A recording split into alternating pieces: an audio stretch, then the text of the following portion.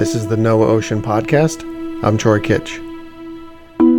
About half of the people in our nation live near a coast. And if you're one of them, especially if you live really close to a coast, you know it can be a challenge. Sea level rise, high tide flooding, coastal storms, hurricanes, erosion. Nature throws a lot at our coasts. But it turns out nature also offers up the best ways to protect our coasts.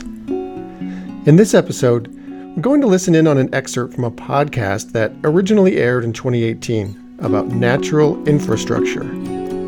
It's a topic that maybe most of us don't think much about, but here's the thing. The most effective ways to protect our coasts involve nature.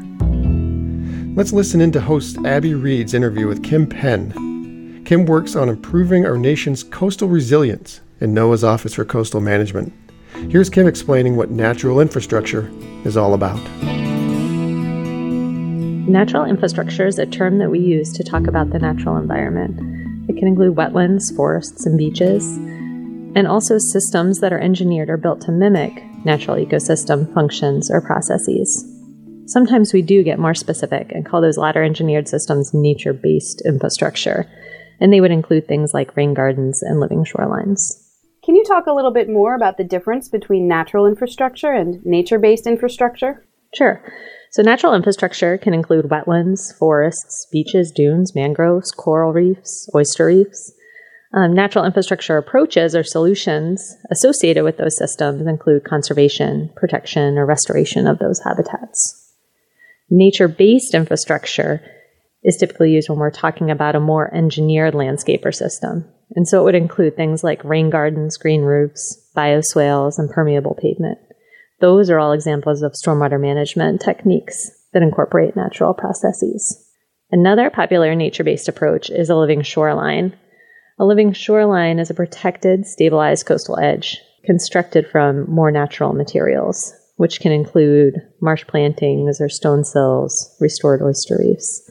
So in my office, we are looking to advance the use of natural and nature-based infrastructure in coastal communities because in addition to providing the benefits that you typically think of with natural systems, which include recreation and habitat, all the things that we enjoy going out into nature for, these systems provide really effective solutions for minimizing coastal flooding, erosion, and other hazards. How exactly can natural systems protect communities from natural hazards? So existing coastal natural areas, such as wetlands or dunes, can help absorb floodwaters and lessen the impacts of waves. Over the past few years, after Hurricanes Katrina and Sandy, we've heard the importance of coastal wetlands, primarily in southern Louisiana and off the coast of New York City. We have some success stories of locations where we saw that intact dune systems or coastal wetlands, areas that were communities that were behind these intact coastal systems fared better than those that were not. Also, in more urban areas, nature-based infrastructure, such as rain gardens, can help with stormwater management, including absorbing runoff during rain events, protecting water quality, and storing excess water to prevent flooding in the streets. Living shorelines can also help lessen the impact of waves and reduce shoreline erosion. One of the obvious benefits of natural infrastructure is wildlife habitat, but also recreation, like hiking, fishing, and bird watching. Natural areas can help to filter water. They are beautiful to look at, and they help to provide a real sense of space. Are scientists and coastal managers the only ones that can make use of nature-based approaches? Almost anyone can really make use of nature-based approaches. So if you're a coastal landowner, you can make a choice about how to protect your shoreline from erosion. In many coastal states, living shorelines are becoming a protection measure of choice, actually.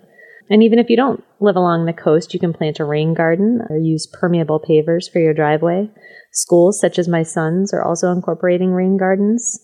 And even at the state level, floodplain managers will opt to protect or restore floodplains at watershed scale. Again, natural and nature-based approaches can be implemented at so many different scales that everyone can be involved. Through your neighborhood or your schools or your community groups. Volunteers can help with planting marsh grasses or constructing a rain garden or maintaining bioswales. There really is a great opportunity for local and state governments and nonprofits to partner, educate, and bring communities together. Can you share a success story from a community that's implemented natural infrastructure? Yes, there is actually a great recent one from Hurricane Harvey in Clear Lake, Texas, where the community had reclaimed an abandoned golf course and restored it to a 200-acre urban wetland. It had performed exactly how it was intended by acting as a sponge to keep floodwaters away from area homes. You can see an amazing video showing the water rising during the storm, but staying within the wetland area on our webpage. The reclaimed area is called Exploration Green, and the plan for the open space includes hiking, biking, pedestrian trails, athletic fields, and native grassland areas, providing those additional benefits that we talked about earlier. We've really known about the diversity of benefits provided by coastal ecosystems for a long time.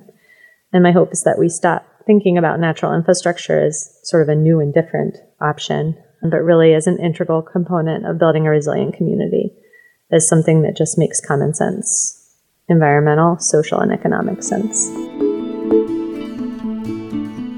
That's it for this episode of the NOAA Ocean Podcast. Check our show notes for links to where you can get more information about the benefits of natural infrastructure, as well as Abby's full interview with Kim Penn. It's really worth a listen. And thank you for listening to the podcast. And if you haven't already, please subscribe in the podcatcher of your choice. Just search for NOAA Ocean Podcast.